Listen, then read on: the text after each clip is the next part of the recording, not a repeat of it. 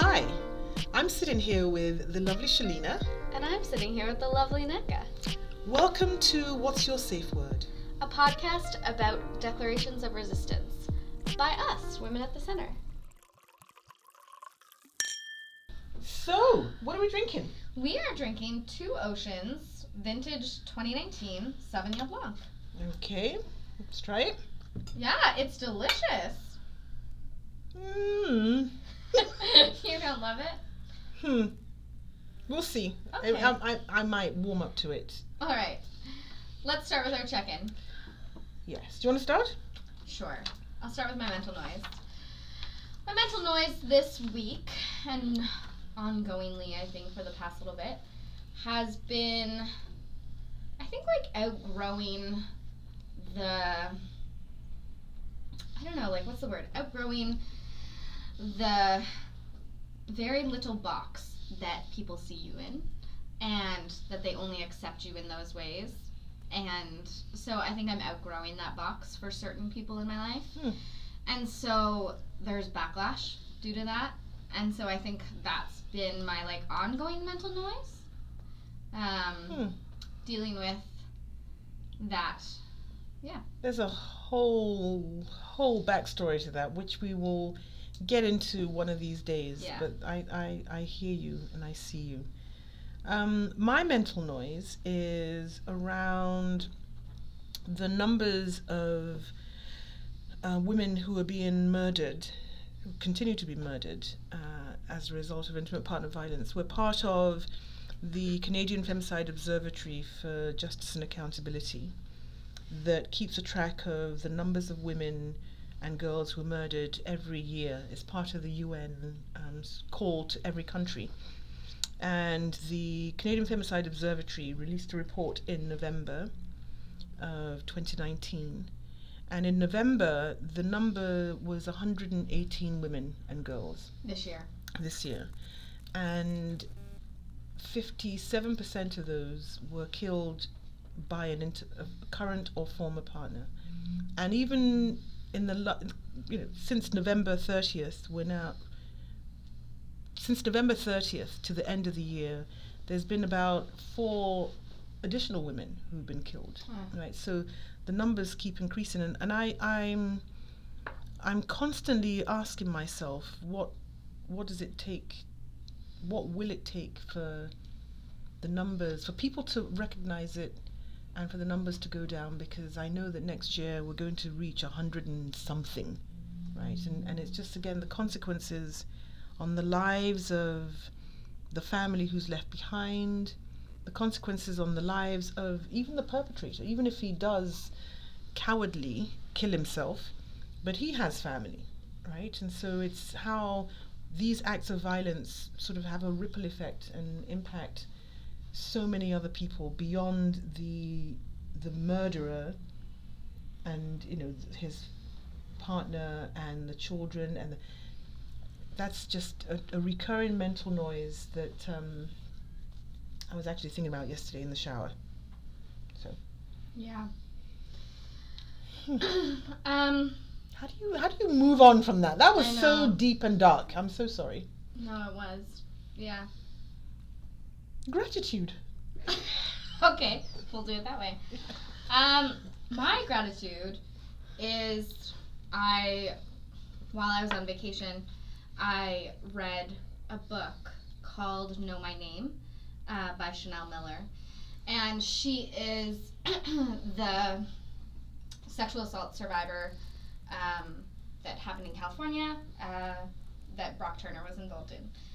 And she was known as Emily Doe for the entire trial and up until she wrote this book. And she named herself in it.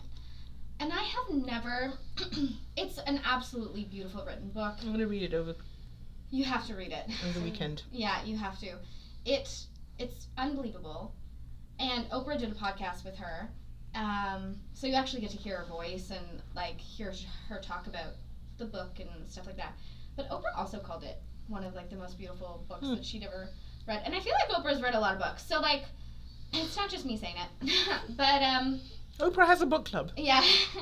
But I've never felt so attached to a person in a book before. Like I grew up in like the Harry Potter world, and I mean, like, I love Harry Potter. Harry Potter is incredible, but you knew that they were fictitious. Exactly. And this woman takes you through the morning that she woke up, and then throughout her telling her story about when she woke up to like the entire trial of what happened, she takes you into her childhood and takes you like throughout that night and all of these things, and you get to know this person and her family like in and out. And when I was finishing the book, I hadn't yet finished it, and I was in a car with Chris and one of our friends, and I was so sad before the book even ended because I didn't want to say goodbye to this person that like I had been with for like, I don't know, like a week or two. But like every day, like I had read her words and like been brought into her experiences and things like that. And I have never been more, and I mean, it obviously had to do with sexual assault, which is a lot of stuff that we do here. But I have never been more like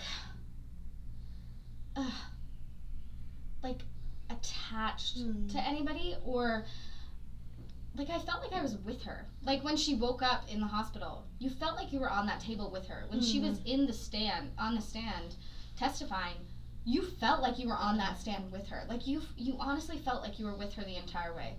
So I am so unbelievably grateful for her book. I would love, Chanel Miller, if you are listening to this, if anybody that is listening to this knows her, I would love to have a conversation with her because... Yeah, we will. You know what? We're going to do it. Okay, we'll do it. What's your gratitude, Nneka? My gratitude is to my Christiana. So Christy has been applying for her master's in architecture, and she's sending off a whole bunch of applications to US universities, a whole bunch to the UK, and a whole bunch to Canadian. And she wrote her personal statement that it blew me away. Aww. It absolutely blew me away. And she was writing about how she got interested in architecture in the first place. And I think I've told you about this. When she was about 7, we did this adventure, was how I framed it to her. One of our members was in crisis, and so I had to sort of drive this woman, and her 2 sons came and stayed with us because her ex had held her, etc., and she needed to get into a shelter. But for the weekend, there were no shelter spaces, so I ended up having this woman in my house.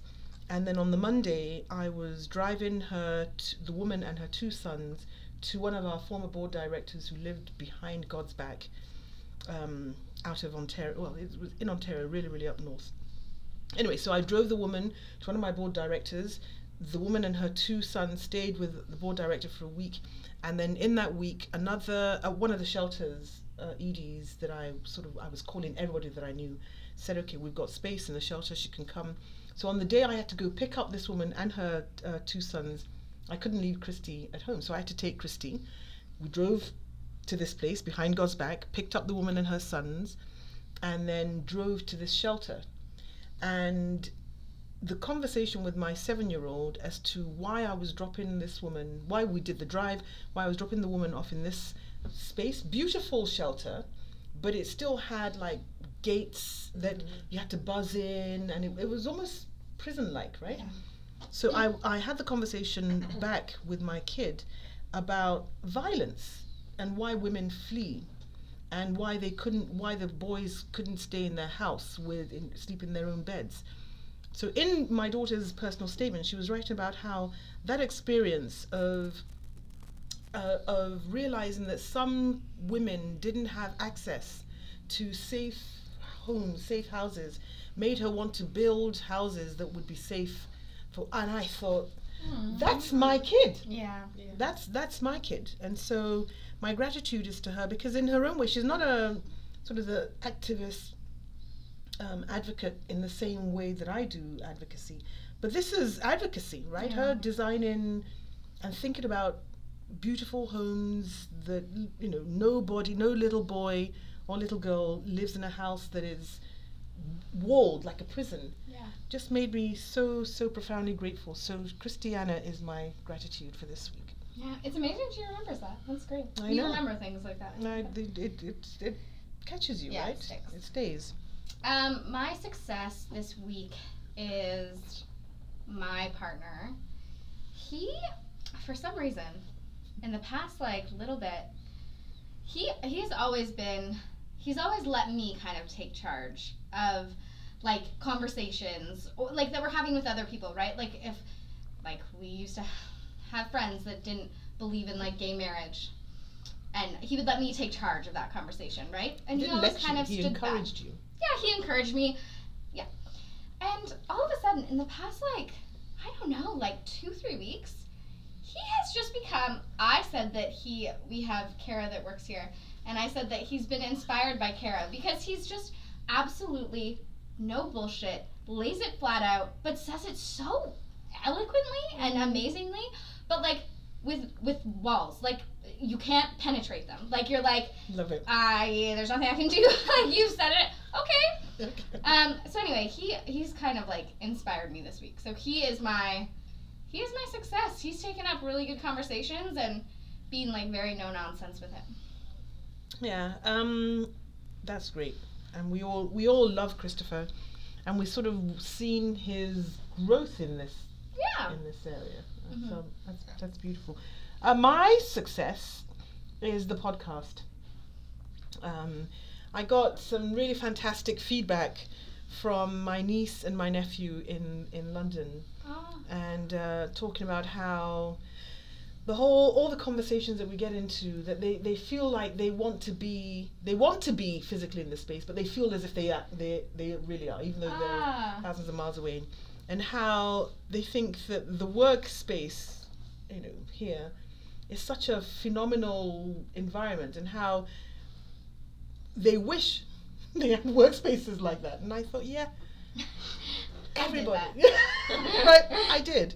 Well, it's true. I feel it's a huge success, but it's not just about me and you. It's about the critical conversations we have with our team. Yeah. And we're going to have one again today. Yeah, so we're having a conversation around consent, which obviously in this time is a very important conversation to have. And again, because it's a team conversation, because all different people have different ideas of consent, we wanted to invite our team in. So you will be joined by Kara and Nicole and Amanda again.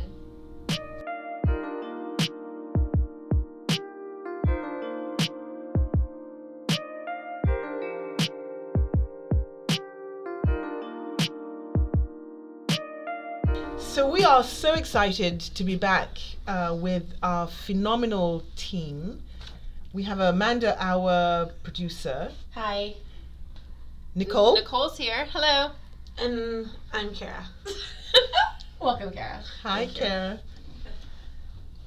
And so we're going to be talking about consent. We are going to have a really, really great conversation about consent. I want to start off actually with Shalini. You had a quote. Yeah, so Robin Doolittle, she's the one that did the Unfounded series for the Globe and Mail. She just wrote a book called Had It Coming, and she has a whole chapter about consent, and it's a really good read if anybody wants to read it. But she says, one of the most surprising things I learned while investigating the handling of sexual assault complaints in the criminal justice system is that Canada already has some of the most progressive laws in the world. And it's been that way for 2 decades. Even the country's most activist lawyers and scholars agree on this point. Among the dozens of legal experts I interviewed on the subject, crowns, defense attorneys, judges, law professors, criminologists, none had serious complaints about the law. In fact, most are very proud of it. Beginning in 1982 and continuing through the decade, Parliament passed a series of amendments to the criminal code that dramatically improved the country's laws governing sexual violence. First came the repeal of rape and indecent assault offenses and the creation of 3 gender-neutral sexual assault charges. The government also abolished the requirement for corroborating evidence, meaning that a judge no longer needed additional and independent outside evidence to convict an accused. Then the doctrine of recent complaint was removed, meaning that if a victim hadn't immediately run or cried for help after an attack, Judges and juries could no longer view that as undermining the complainant's credibility.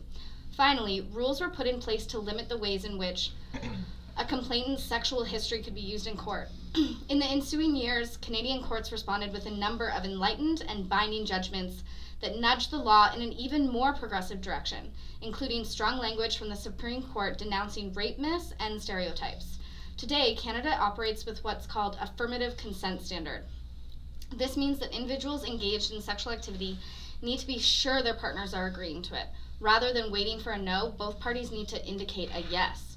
And individuals who are incapacitated by alcohol or other factors aren't considered capable of consent. In Canada, a victim isn't required to resist an attack or scream for help for the event to be considered sexual assault. Nor do complainants need to appear visibly upset while recounting the incident later in order to be believed. The law officially recognizes that there is no set rule on how people who are the victims of trauma like a sexual assault will behave. Other jurisprudence has discounted the notion that a person who has consented to sex in the past is more likely to consent to sex later, an update intended to address the unchaste woman stereotype. Taken together, these laws should provide all the tools necessary for the justice system to arrest, prosecute, and convict sexual assault assailants. And yet, at every stage of the process, from police investigation to the trial to the final judgment, issues persist. In Canada, the laws aren't the problem, it's the willingness to enforce them. I think that's such a brilliant sort of foundational pillar to start this conversation. Because a lot of people often talk about how the law says one thing, but in reality it's how people take it up. So what I want to discuss with the team are questions on sort of your own personal understanding of this issue of consent. So what is it to you? Who wants to start? Nicole. I will go. I think historically, the way that it was always talked about was it was either like a yes or a no. Like no means no, yes means yes, and I think that idea is problematic because it doesn't take into account like the complexities of sex. And like there are some times where like you may engage in sexual activity and then you might think, well, like this is uncomfortable. I didn't say yes, I didn't say no, but you feel that it's uncomfortable. So it's like a little bit in that gray area. Like the Aziz Ansari case. Yes, yeah. And I'm not sure when that was, but when was that? A couple years ago, yeah. And so for me, I think that it's important now for when it comes to like consent education and training that it takes into account those complexities, because even now still when parents are having conversations with their sons in particular, it's always like, you know, you need to make sure that they say yes or like listen to when they say no, when it's like, well, it's not always about what they say or what they don't say. Like you have to also pay attention to body language, and I think that that isn't taught or that's not discussed. So I think that like including those nuances, and then also like different ways that you can say yes and different ways that, you know, you show that you're interested in and that you are wanting to engage in that activity. Exactly. Kara, what about you? What does it mean? I can go next if you want, if you're not ready. I don't remember the question. What does consent mean to you? What does consent mean to me? It's like, it just simply means that I can change my mind at any time. It means that I could say yes to kissing or touching, or I can say yes to vaginal penetration, but at some point when I'm uncomfortable, it automatically means stop. It doesn't mean continue. It doesn't mean convince me. It doesn't mean I'll change my mind eventually. And like I find it weird because sometimes I have conversations with my sisters and she's just like, oh yeah, like he raped me, and it's not taken up as, oh my god, that's a serious issue. It's, oh my god, I told him no, but then he continued, so I just let it happen. Or I wasn't turned on, he didn't even make me wet or anything like that. and it just continued, and I let it happen. So I think consent is very complex. I think it needs to be taken up in spaces that aren't always conversations around sex. I think it should be just taken up as a conversation of like body, allowing someone to come in your space. Like bodily autonomy. Right? And having the power to kind of say like no without saying no. You know what I mean? Like it's a lot of, did she say no? Was it obvious? But sometimes it's not obvious. Sometimes it's the way you position yourself. Sometimes you don't have it in you to say no. Sometimes you don't know if you mean no. You just know that you're uncomfortable. Like Nicole said, right? Yeah. Yeah.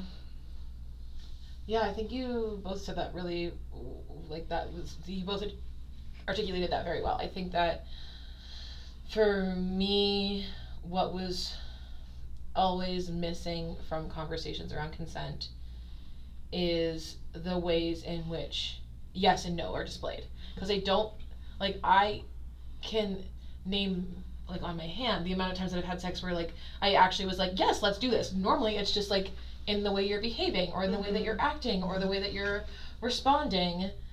But I'm like, but I would count like the majority of those experiences as consensual. Like I wanted to, but I didn't actually sit there and go like, yes, I would like to engage in this right now, and I would like to do these activities and not these ones. Like that's not a realistic conversation that like people are having in a lot of cases. I think it could happen in some, and it's not to discount those, but I think for me at least, it rarely pans out like that. Right.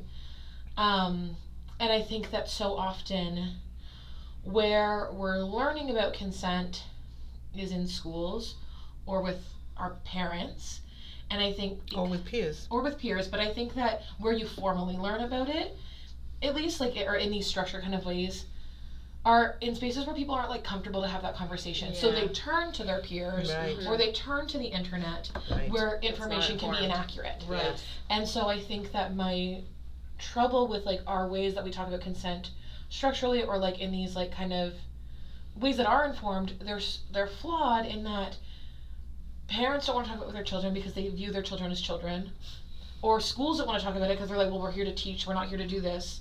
Or like we have like in Ontario government that's like explicitly saying we're not going to talk about this.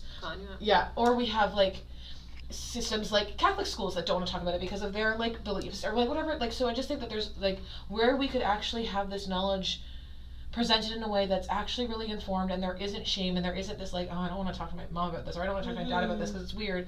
Like there isn't that. And so we're young folks, and like anybody really, turn is to their friends or to like an online space where there's like rampant misinformation, and it just confuses you even more. And so I think for me it's exactly what you both said. And so like I don't know if I'm adding anything to new to that, but I just think that it's not talked about in a nuanced way. It's not talked about in a way that is really clear but still allows for complexities.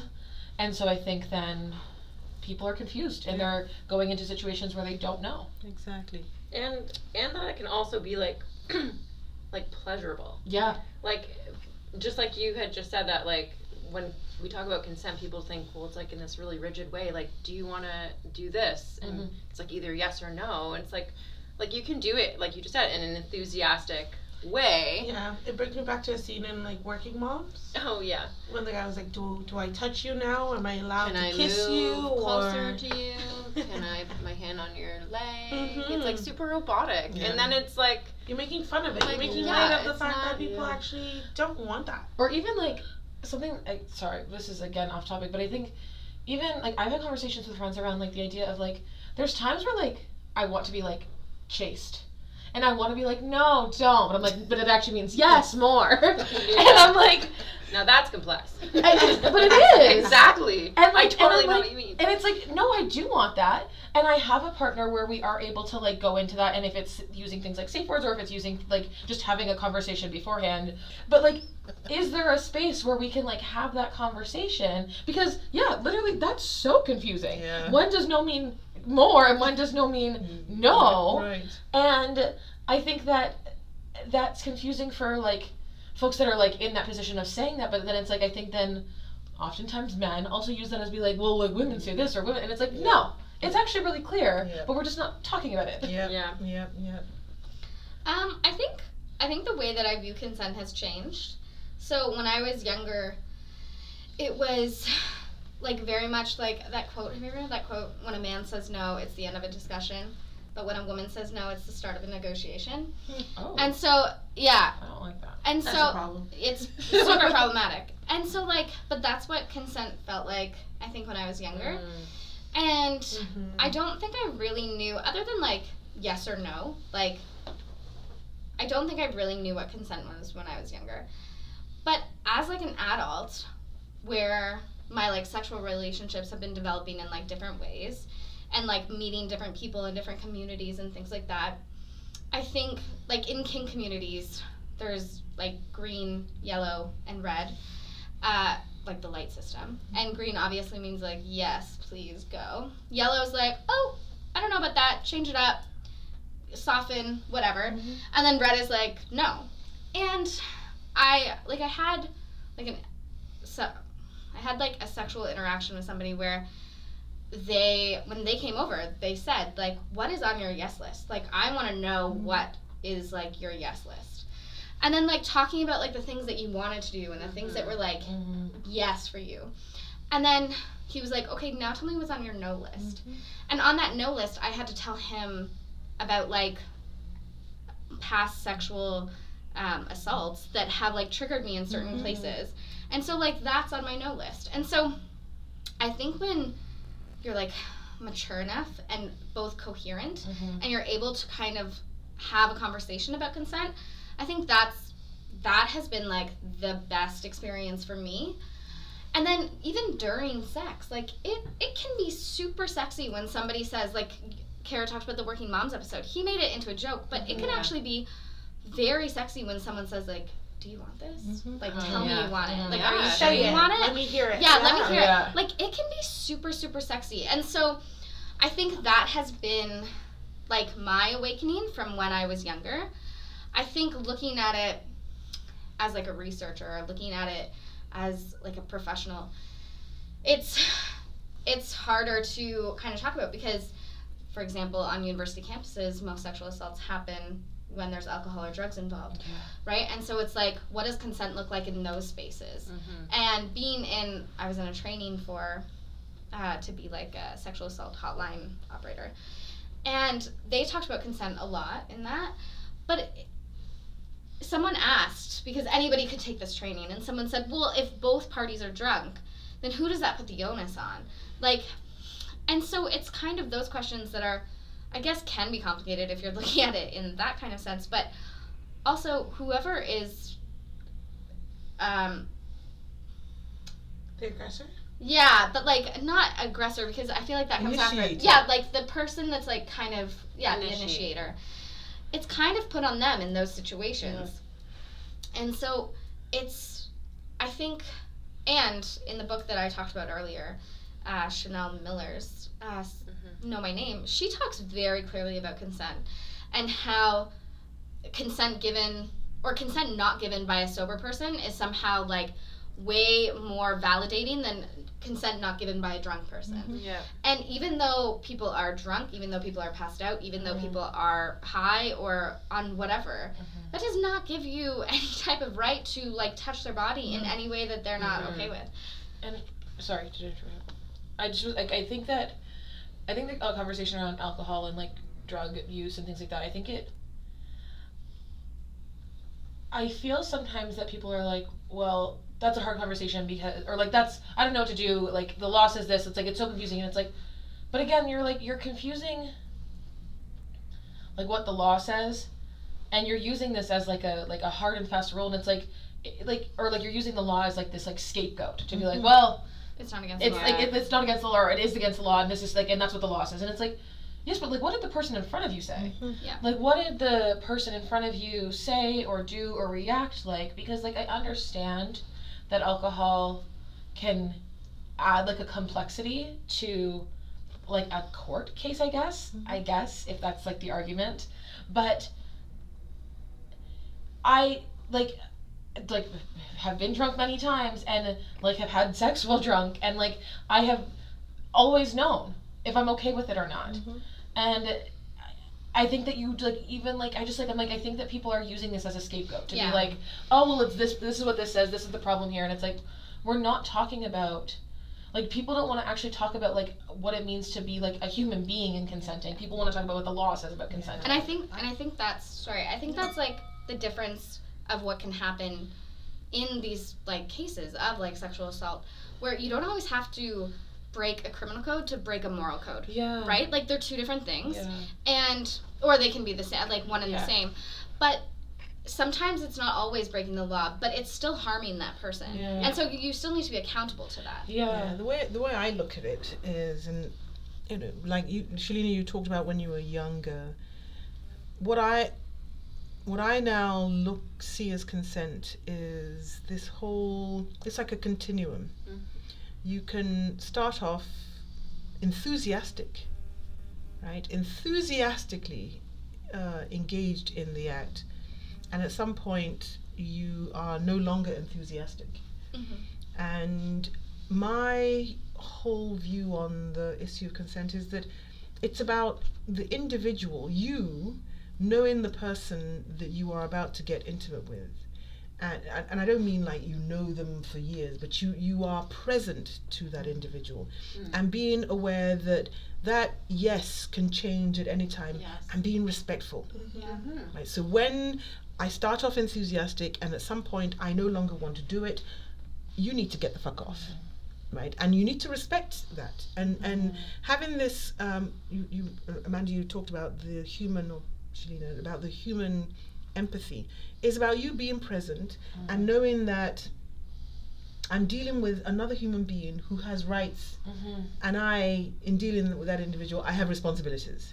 And so, whether she started off at the beginning saying yes, but at some point her body language or even verbally she says no, you need to respect that. But my whole concern is how do you train that? How do you get that, especially in boys, but primarily in girls? Because as a mother with a son and 2 daughters, I initially started off with the whole thing, you know, I need to tell my daughters what not. And I thought, fuck, I don't need to tell my daughters shit. I need to tell my son to be respectful, be attentive, pay attention. And I need to tell my daughters, don't feel badly when in the middle of it you are no longer interested and you tell him, get the fuck off. I think it's about bodily autonomy. Exactly. I think teaching your daughters, and even your sons, right? Like teaching everyone, because these aren't just like heteronormative situations, but I think like, or cisnormative. So I think teaching people about their body and about like they have the right of their own body, and they can choose to, as well as like self-love and self-esteem. Because when you have that, when you feel like you want to respect your body, do you know what I mean? Like you're more willing to vocalize it. Because I think also sometimes consent works in a way that's just inside your head. Like you consent to not giving consent. Do you know what I mean? Like you don't actually want to do it, but you're consenting to it. And so I think that there's like also other ways that consent works privately as well as with that person. Totally. And I think that's I think that's why like the idea of like enthusiastic consent is also really important, because I think that it's like I think like you brought up the Aziz Ansari case. Like I think that was a really interesting case, and like if we talk about that, like it's like, are we teaching boys, girls, non-binary folks, whoever, are we teaching people like you both said, like Kara and Nicole, you both said at the beginning, like the way that like intimacy is nuanced, and intimacy and sex should be pleasurable, like you said, Nicole, and it's like, are we actually teaching and exploring the idea of like what enthusiasm looks like? And it's like, if you're having sex and you start off enthusiastic and then all of a sudden you kind of just are like meh, like that's when your partner should be checking in. Exactly. And if you have a partner that's tuned in, or partners, and thank you, if you have people that are tuned into each other, you know instantly when that person is no longer into it. Exactly. Like you know, like, and it shouldn't be about, well, let me just go a little bit farther and see if that changes. It should be about checking in and being like, are you okay? Are you still into this? If not, okay. Like, does it still feel good? Yeah, do you want to switch it up? Do we want to end? And if we're not teaching each other to like be attuned to the way that we're like showing those emotions and those feelings subtly, because I think we put so much onus on the overt. We need an explicit yes, we need an explicit no, it's like, no, sometimes it literally just means like laying still, not kissing back, just like not being as vocal, like it means or like a small shift away. Exactly. It's these subtle things, but truly, if you're going to be in this intimate situation with someone, you should be fucking tuned into that, and if you aren't, I don't know if you necessarily should be involved in that situation. I think teaching communication is so integral, because I think a lot of our sexual partners these days aren't people that you know fully, right? So like when you think of like Tinder and like dating apps and things like that, absolutely, things might happen literally like you meet somebody and then the expectation is almost already there because there's been like a build-up online through conversation or something. So when that person comes over and then all of a sudden you're like, oh wait, I'm not sure if this is what I want. How do you then communicate that to like an almost stranger? Because I have no problem communicating that to you or to like my partner of 13 years, but to somebody that you just met that maybe is, if I'm a woman and he's a man, maybe a lot bigger than me, maybe do you know what I mean? Yeah, like threatening in some way, That is a communication or comprehension. Because you can communicate as much as you want, but if they don't understand, then you're just talking to a wall. Yeah, if they refuse, or just ignore what you're saying. Mm-hmm. Yeah, but I think it's both. I still think that like nowadays, even hearing parents talk about like kids communicate. I was literally Christmas shopping the other day, and I heard like a conversation going on between two moms, and they were talking about how they communicate, like their kids communicate so differently because it's all online. Like these are little kids that are talking over like apps on their iPad or like whatever. But when they're in front of their friends, they're all like super quiet and they don't know what to say. Oh my gosh. And so I think teaching, especially like this new generation of kids that have grown up online, how do you teach them in like a personal one-on-one space or one-on-two or whatever that sexual situation looks like? How do you then teach them the communication skills that are going to help them have like a successful, healthy, positive, pleasurable night, you know? Or day. Or, at any time. I like that. So I just want us to talk quickly about the difference between this whole who gives consent and who receives consent, and how do you actually say yes?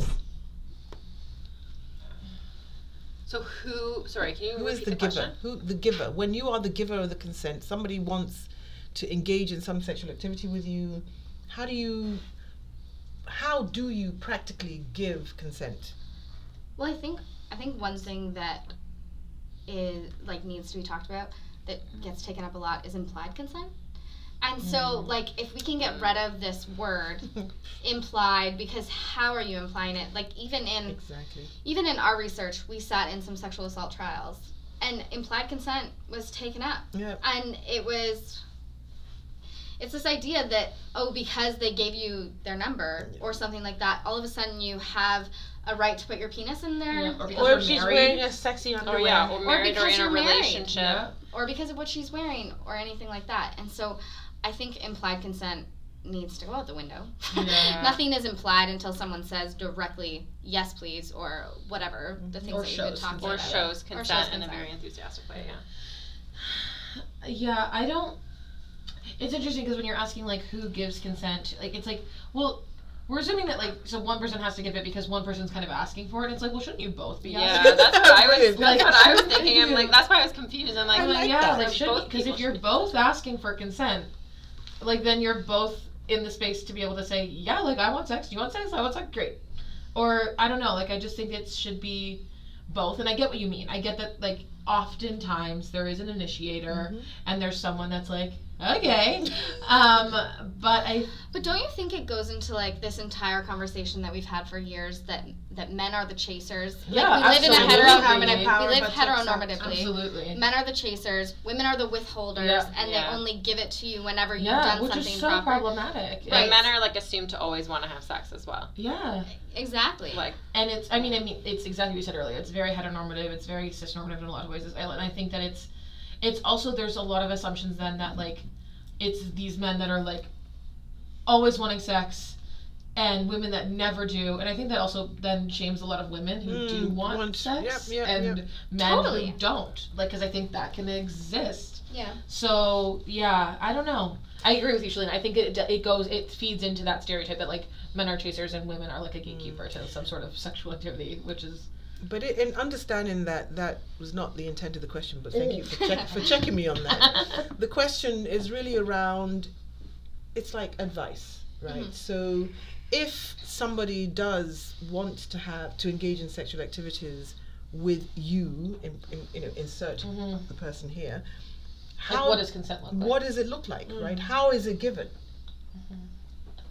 Like, can I spank you? Like, do you want to be spanked? Like, can I kiss you? Like, you know what I mean? Like, asking doesn't always mean that it's dry or it's, you know what I mean? Like, it could be sexy. It could be a turn on. Yeah. When someone did that, like, list, like the yes list and the no list, it was very hot because you could be like, oh.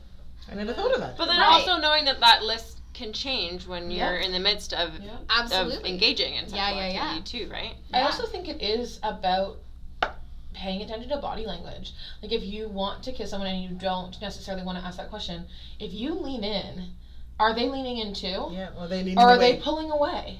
But there's also a challenge in that, because the fact that a woman can physiologically respond does not mean you cannot equate it to consent. Yeah, and I don't mean that. I think it's more about the. I know you don't. You don't. But I'm saying to the audience, right?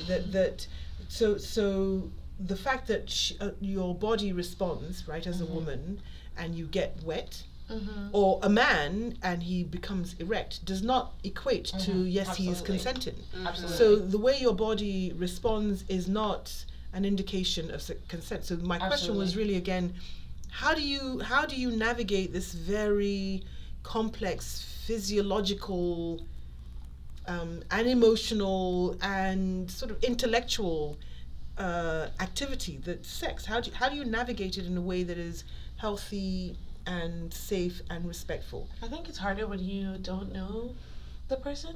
I think for sure. Like in my current relationship, it's like it's an ongoing conversation. It's like being open about it, and like what makes you like horny, or like what turns you on, and what makes it fun, and like, or why did you feel this way this certain time, or it's just being open. I think it is a lot harder when you don't know the person, and or when you're like just entering into a space where you're just engaging in sex for the first time.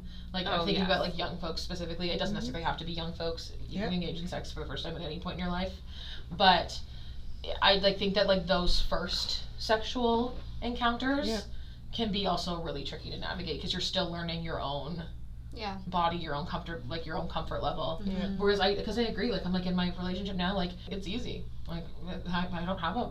But I think that's because they listen. Like I think that's because our partners listen, right? Like I think there are many women, or many people that have been in long-term relationships and that are married, that are survivors of sexual assault and rape, like from their married partner, right? And I think I don't think that is them not saying what they want to do. I mean, it could be. Sometimes it could be a communication issue, but I think sometimes it's a listening issue. It's a comprehension issue of like people just aren't listening, right? Like people, especially when women are always objectified and commodified, and when men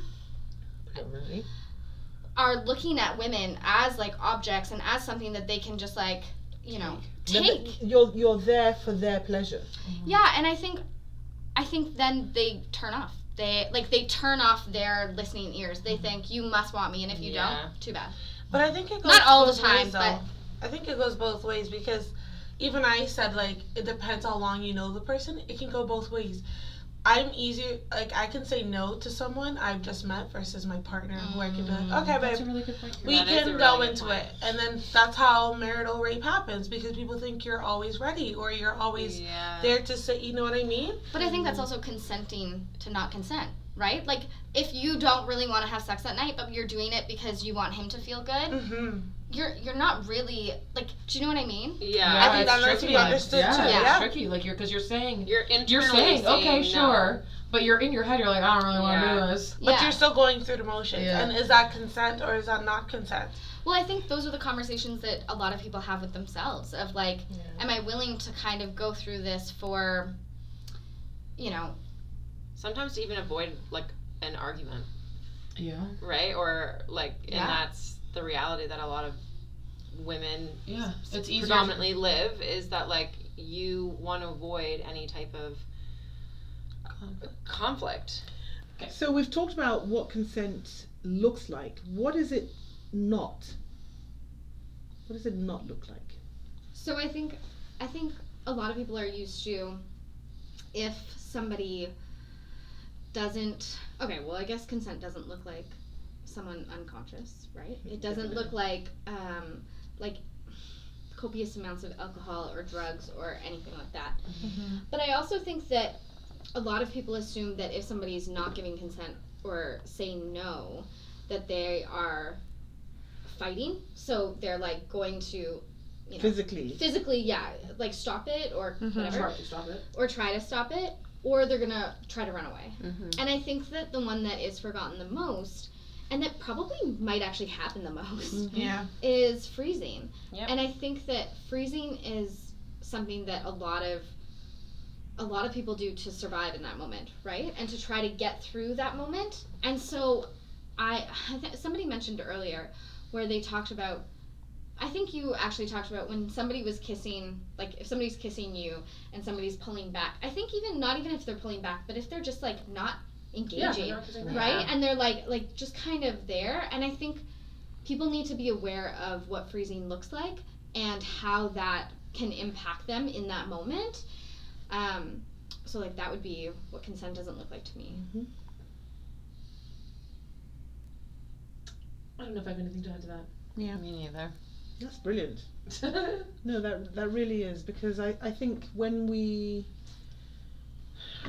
I'm speaking as a woman, there have been moments when I'm not feeling it, and I just lie there and think of laundry and just wait for it to be over. Right? And if I had an intuitive partner or somebody who really was paying attention, he would know that I've disconnected. And so that to me is, I've frozen in the moment.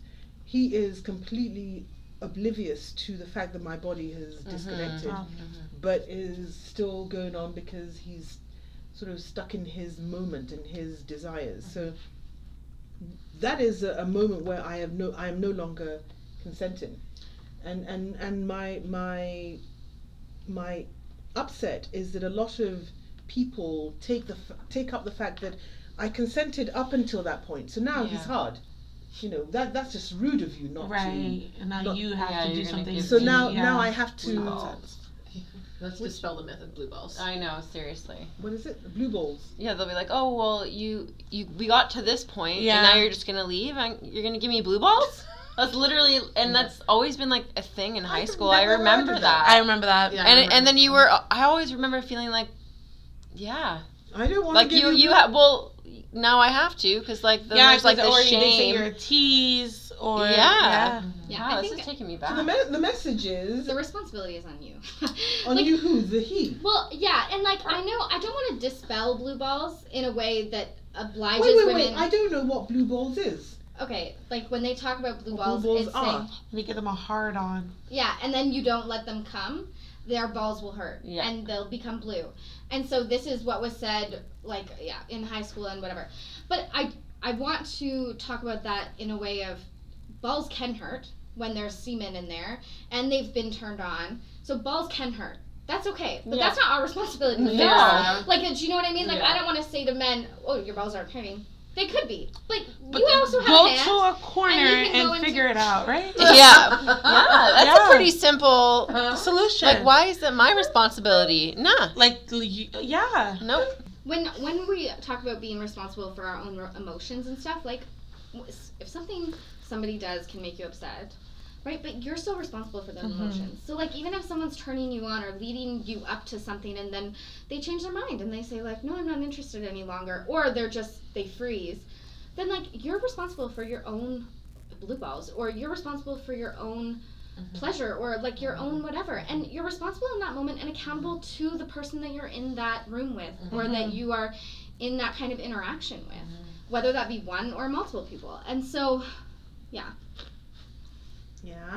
I'm not a fan of the blue ball syndrome. I have never heard of it. Now I've heard of it. I think it's a load of blue ball bullshit. It's no, seriously, because it's a way that what you've explained. It's a way for young men to hold women accountable for their sexual erections. That's not my So responsibility. it's not the sin. It's not the fact that they do. It's not the that they pain. could get It's not the pain. pain. It's how they use that To to manipulate. manipulate. Yeah. Yes. So I'm not Let's a fan. clarify. Thank you. I'm not a But- fan of the manipulation. So yeah, that's brilliant. Before we wrap up, something that we wanted to share that many of us have come across in our years within this work, years living as women, years on this planet, was acronym. Is that the correct like word? Yes. Yep. That was provided by Planned Parenthood, I believe. They use the acronym FRIES for their synopsis of consent. So FRIES stands for freely given, reversible, informed, enthusiastic, and specific. And so obviously we've talked about a lot this episode, but I think that those 5 points really do kind of offer like a basis for how to think about consent within your own lives. And then I think it's also just like a really like FRIES, it's simple, it's easy to remember. Yeah. Useful tool to carry with you. Yeah. And I think I think the FRIES is really helpful. I think it has to go among that to like a deep cultural and societal change about respecting people and listening to people in moments of vulnerability and moments of like in this circumstance, like a sexual interaction. So I think FRIES is super helpful, and I think that for everybody to know that so that they can show their consent that way, but also look for consent in that way, Yep. but also listen to people, respect people, and like hopefully like society after Me Too and after all these things is going through a deep change.